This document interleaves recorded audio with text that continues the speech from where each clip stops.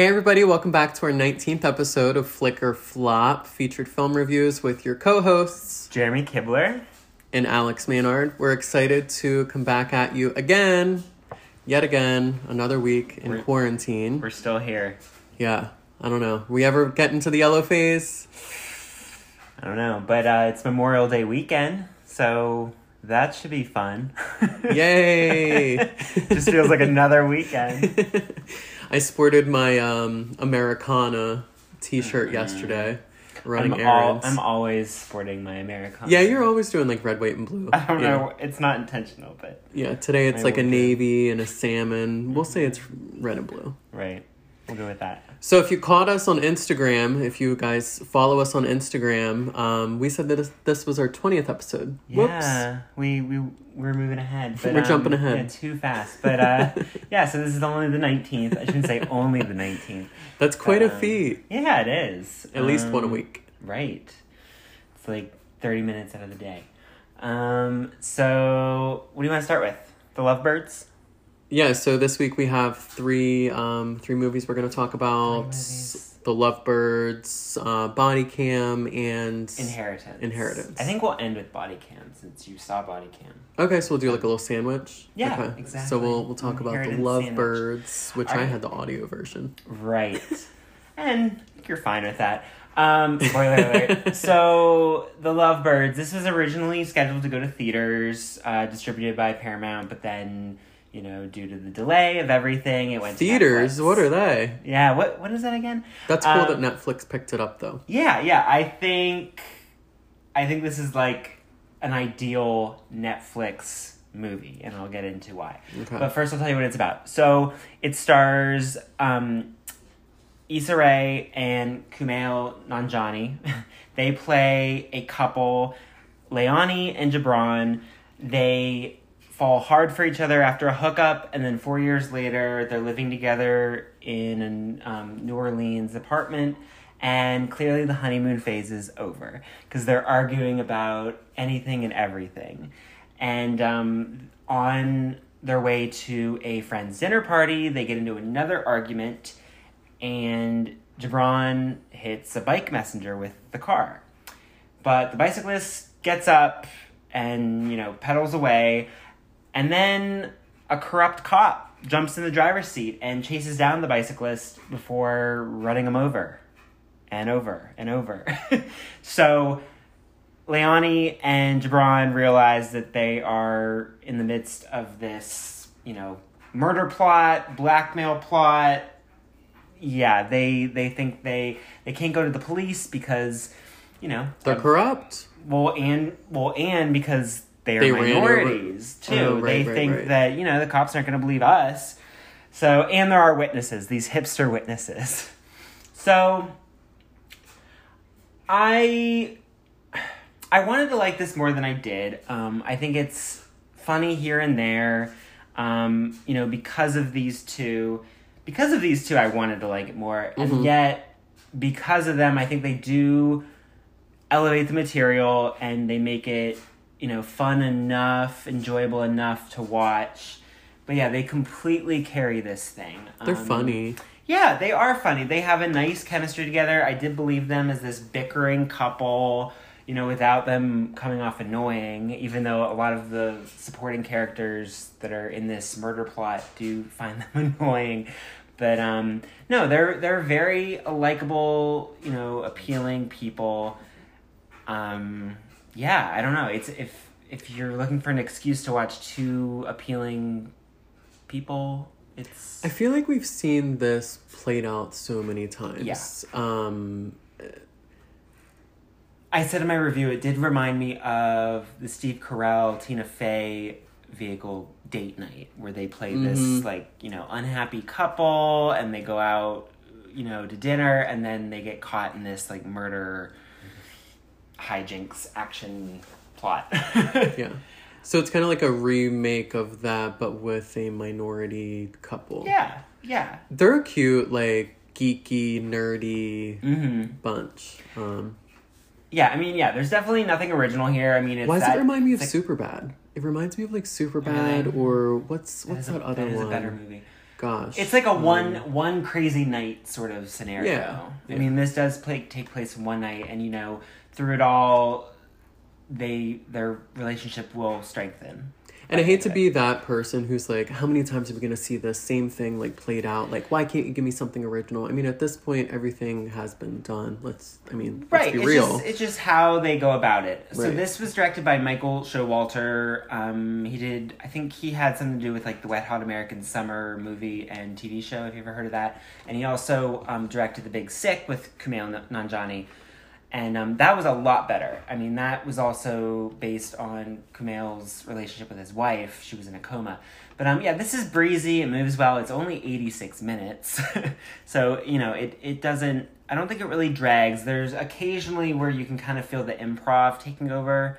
You know, where it kind of slackens the momentum a little bit. But, you know, it clicks when they have one-liners and, like, physical comedy. I kind of wish that this was almost like a pilot for a series. Mm-hmm. I feel like it just would have been much better as a series. I would see them again, maybe not necessarily playing these two characters, but just starring, like, co-starring together in something.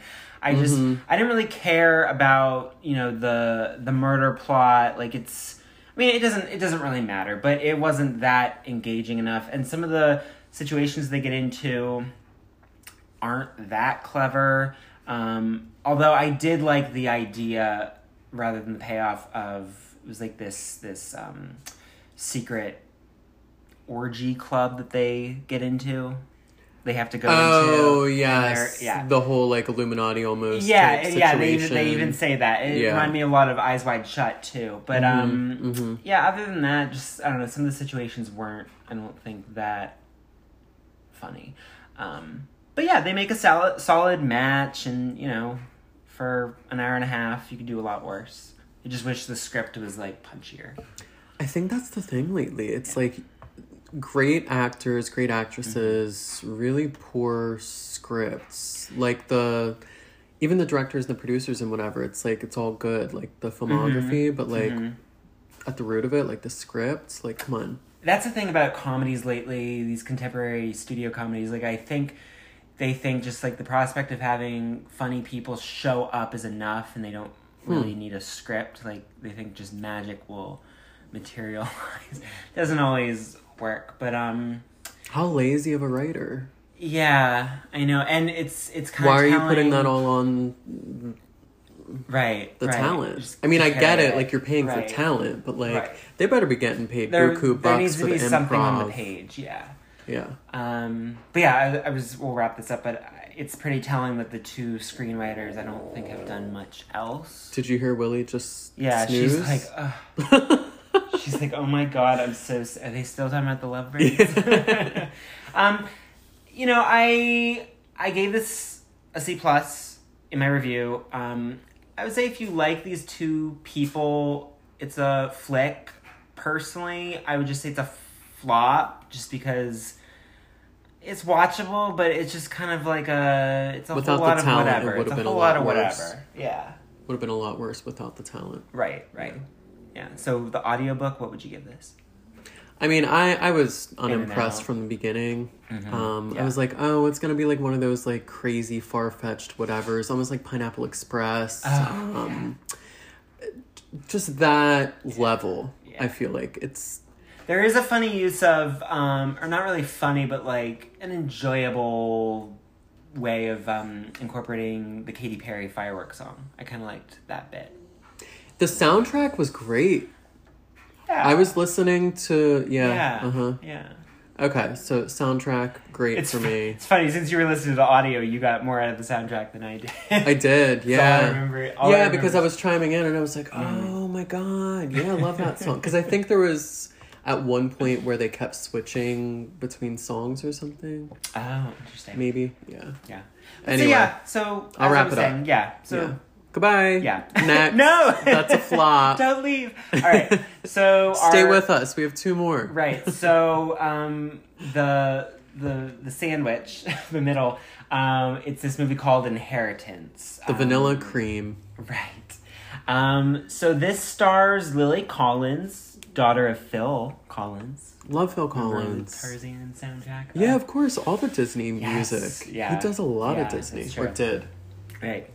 So she plays this Manhattan district attorney. She loses her father to a heart attack. He's this like not so saintly patriarch of this dynasty family. And at the reading of the will at their country manor, her brother, who's a congressman, receives $20 million, and she receives a measly $1 million. Oh my god. But you know, with that aside, she's privately handed this envelope with a key and a thumb drive, and it leads her to discover that her father has had this giant secret in the form of a man who's been held captive for like over 30 years in an underground bunker in the back of their manor, of their estate. So this man, played by Simon Pegg of all people, he's the British comedy actor, so he's kind of playing against type here. But you know, he's very unkempt. He's shackled. He's been there for 30 years. All he wants is key lime pie. But the crux of it all is, you know, the woman, I guess I should say her name is Lauren. She doesn't know if she can trust this guy. You know, did she really know her father, even though he wasn't much of a saint?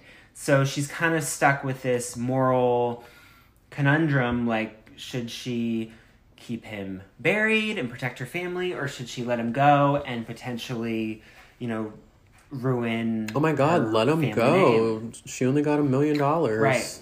So this starts off very efficiently. It kind of gives you a sense of who this woman is, and you know, she's a ball buster in the courtroom, and she's very good in front of the camera. She has this like professionalism, but she kind of has like her emotions bottled up because she's always had this pressure to be better, to live up to the family exactly, and it's funny, her father is actually played by Patrick Warburton, who's always in those sitcoms. He has this deadpan delivery, but yeah, he's kind of seen in flashbacks, but he dies off early due to a heart attack.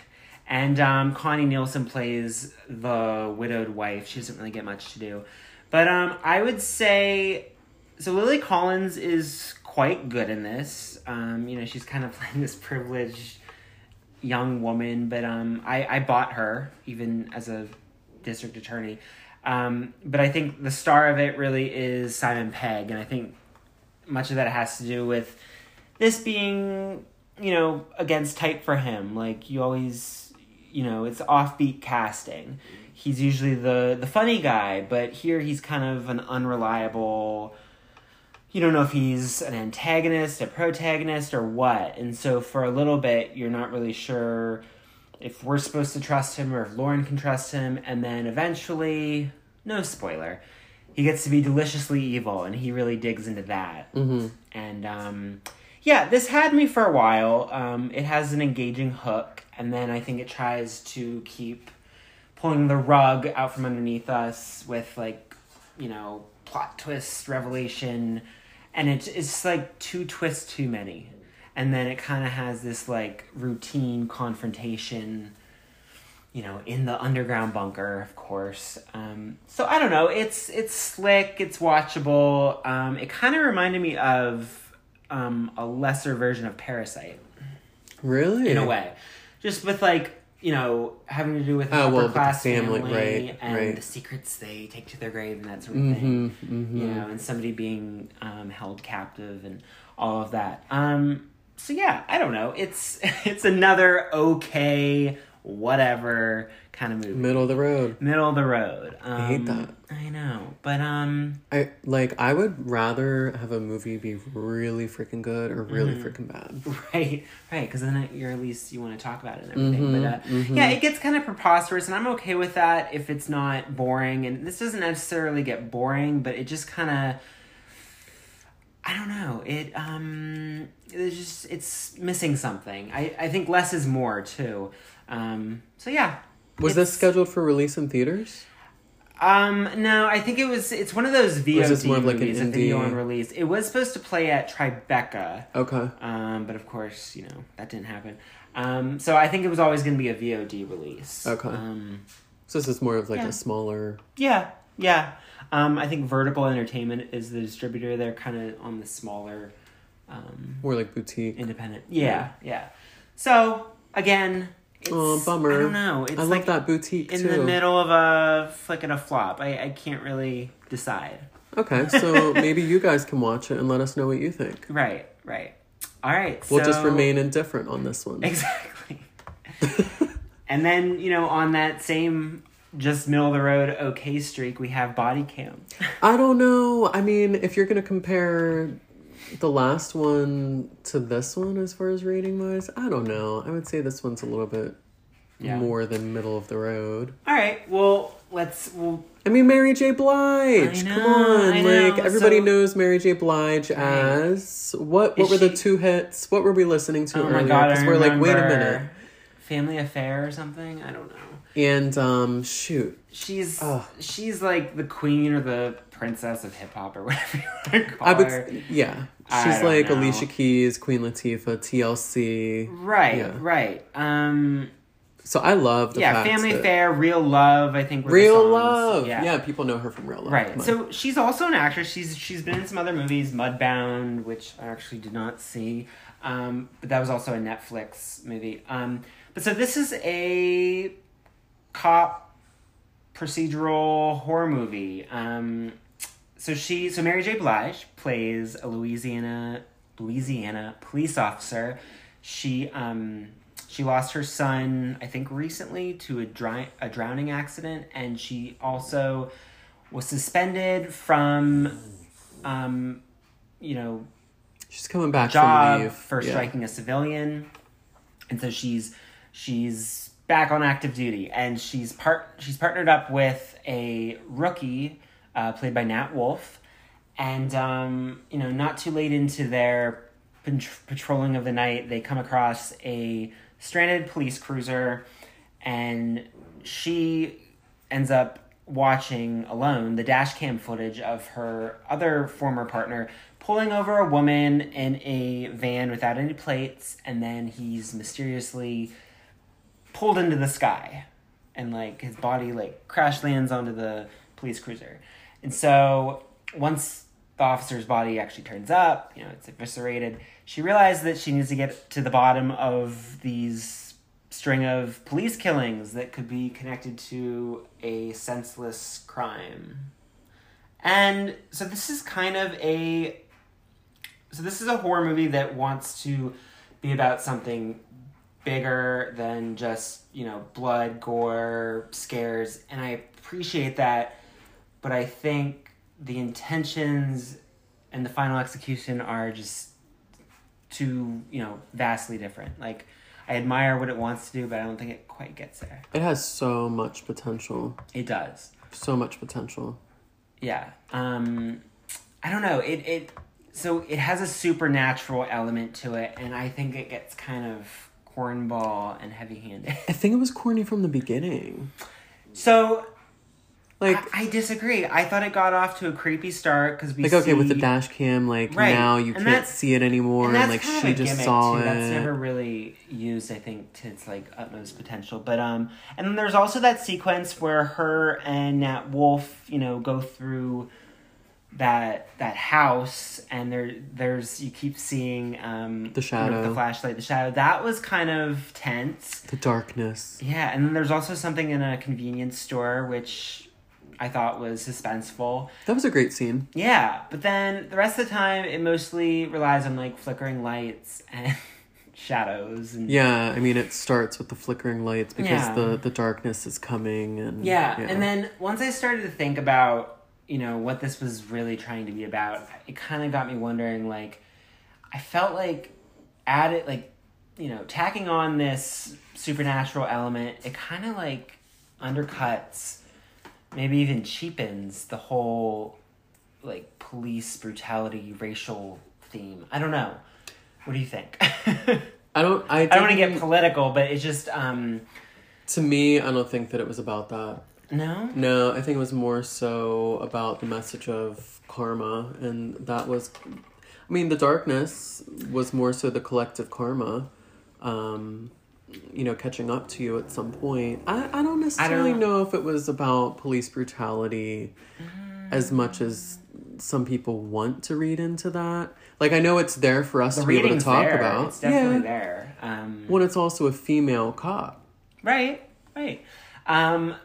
So it's a whole bunch. I mean, it's female, it's minority. I mean, I think police. It definitely wants to be socially relevant, topical, whatever, timely.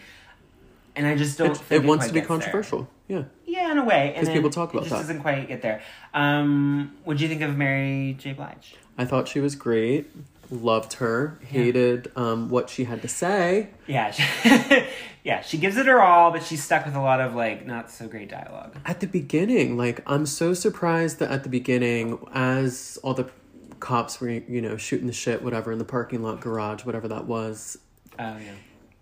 Just the conversation that they were having, it was so fake. Stilted, yeah. Yeah, even at one point, I feel like Mary J. Or Mary. Does she go by Mary J. or Mary? I don't know. Right? I need to know. Have to ask her. But Blige, she seems like she's struggling to have this small talk. It was weird. I mean, that might have something to do with her backstory too, first time being back. But, I don't know. Some of the dialogue, especially the dialogue with her husband, who isn't much of a character, but... yeah, that was weird too. She says, something terrible happened, and I have to find out why. That's just not That's just... corny. I don't think anybody could deliver that well. I think that's just really bad dialogue. Yeah. Plus the protocols. I mean, it just seemed like the writer was out of touch with how things work. I questioned some of the motivations, even after she sees when she's with Nat Wolff and they're doing the snooping around with the flashlights. She doesn't say anything to him, and I mean she had to smash her frickin' hand through the glass as that shadow was coming towards her. And she's not bleeding or anything. Right. Doesn't talk about it. I mean, maybe she's wearing a glove and we didn't see it. I don't know, but again, this is a lot of okay. I don't know. It wanted to be something more, and I appreciate that, but I just don't think it was entirely successful. I think it was successful in the fact that if we're taking a look at the 3 that we have this week... So, of the 3, I would say I would watch The Lovebirds again. Yeah? If I had to. Okay. Yeah. Just because it was, painless and... yeah. Enjoyable enough. See, I would go, Body Cam? I would go Body Cam. Yeah. And then Inheritance and Lovebirds, no.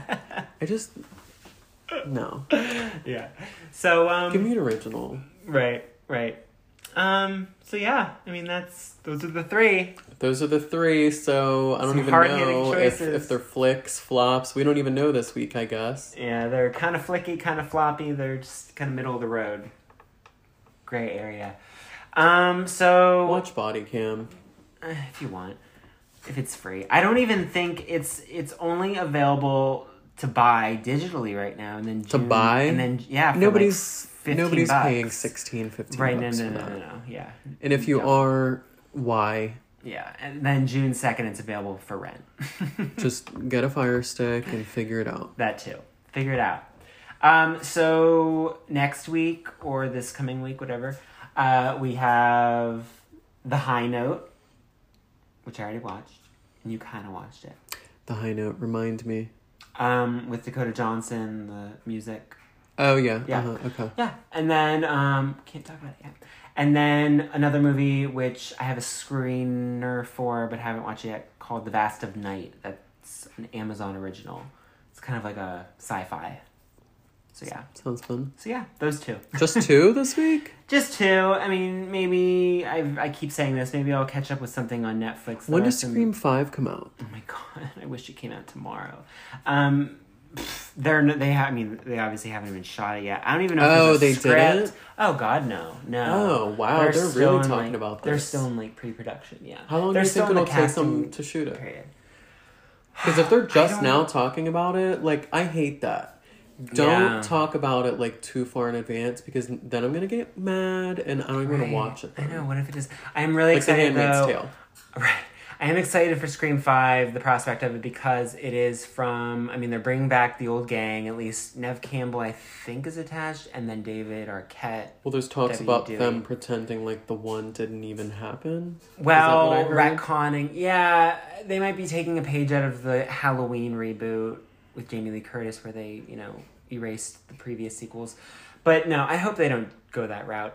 But I'm excited because not only are they bringing back the old gang, but they're gonna have, Wes Craven's no longer with us, so they have Radio Silence, this filmmaking duo. They did Ready or Not, which I really enjoyed. Yeah, you liked that. Yeah. I've heard you say that. Yeah. And you watched it. Yes. I think you Yeah, that kinda was liked good. it. Yeah. So, whenever that comes out, we will talk about it. Well, you'll always hear it first here. Right. Let us know what you want us to watch too. If we were to have a throwback. Yeah, an oldie but a goodie, or maybe a baddie. I don't know. Whatever. We'll watch it. You'll have to let us know. Yeah. You demand it, we'll watch it. Until next time, for the 20th episode of Yes. Flicker Flop. Love you lots. Bye, guys.